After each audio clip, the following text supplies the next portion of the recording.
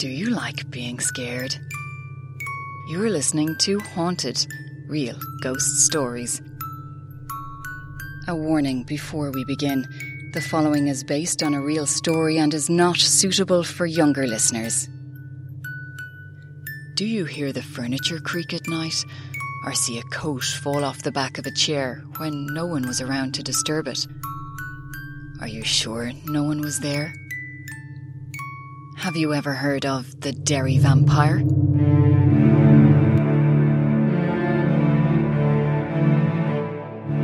This truly gruesome tale takes us back to the 5th century when Ireland was ruled by chieftains, where a remote townland called Slaughtaverty in Derry became renowned for being the home of Ireland's most famous vampire.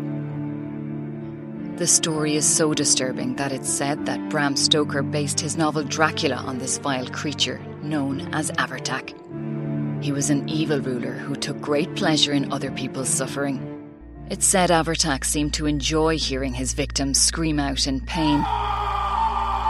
But what people say really excited him was the sight of blood. He's said to have concocted methods of torture to have the human flesh pierced, slashed and melted, all so that he could see the deep red liquid flow from their bodies. Often these procedures could last for days or weeks, with each session bringing on fresh excitement for Avartac. Locals would describe their leader as a dwarf with severe deformities who ruled with an iron fist from his castle fortress. He was feared by all, and although the tenants on his land wanted him gone, they were all too afraid to make any moves themselves for fear of retribution. So, in a secret meeting, they agreed to make contact with a brave and heroic chieftain called Cahan, who lived in a neighbouring town. After explaining their situation, Cahan agreed to the killing. He thought of many ways he could trap and kill his new opponent. He decided that the simplest way was the best. He didn't want any suffering, but a clean, swift death. The next evening, he approached the fortress and asked for a meeting with Avartac. Once he was close enough, he drew his sword and murdered the notorious chief. The locals were delighted. They praised and rewarded Cahan for his heroic deed. After much discussion, they agreed to lay Avartac to rest according to their custom.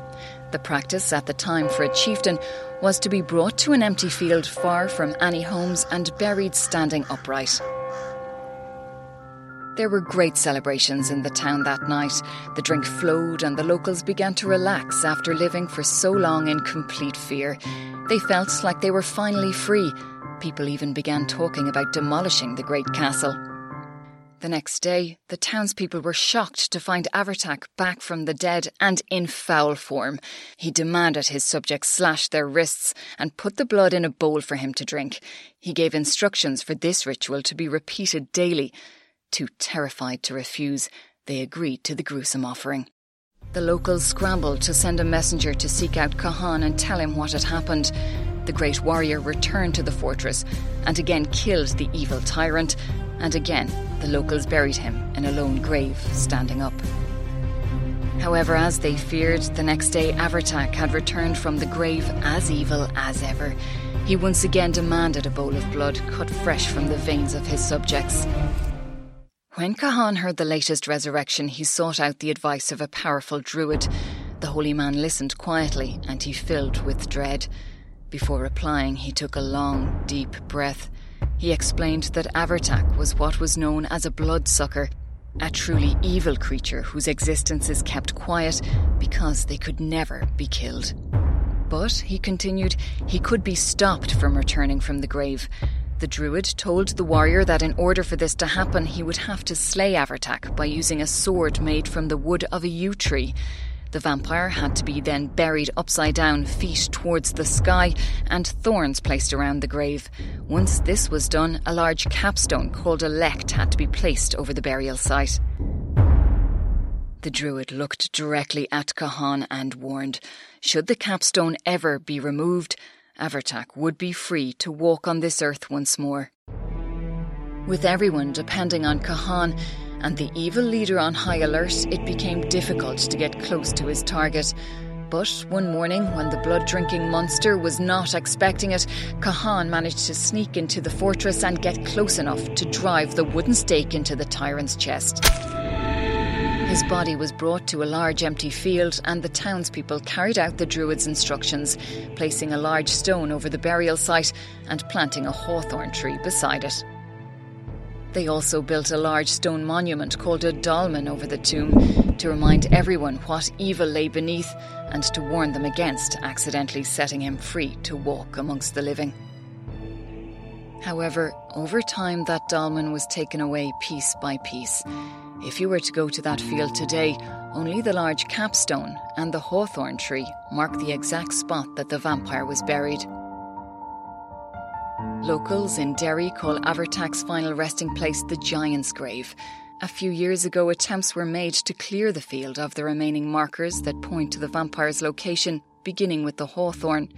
A crew brought in a chainsaw to cut down the tree. They started the machine, but once they stepped close to the tree, the chainsaw stopped working and, for some reason, couldn't be restarted. On returning to the truck outside the field, the chainsaw was tested once more and it purred into action. However, it stopped again once it was brought close to the graveside tree. Puzzled, the worker brought the piece of equipment to the local sawmill for inspection, but nothing could be found that would explain why it had suddenly seized up. Again, he returned to the hawthorn tree, and again the chainsaw seized up once the worker got within a few feet of the grave marker. It was decided then to tackle the large capstone that lay beside it. A digger was brought in to help with the lift. Brand new chains were fixed to the stone and attached to the digger. When the signal was given for the driver to lift, the huge mechanical arm struggled at first, and then, without warning, the heavy-duty chain snapped, cutting the hand of the worker on the ground. He looked on silently as the blood from his palm ran into the earth below. To this day, they haven't been able to remove the tree or lift the capstone.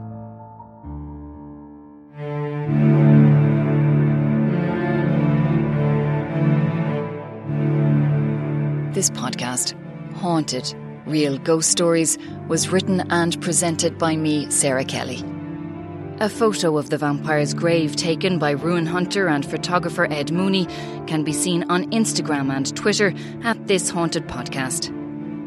If you liked what you heard, please rate, review and tell a friend. It helps others to find the podcast. Theme music is by Mario Cole. Cover image is by Stefano Polio. Thank you for listening.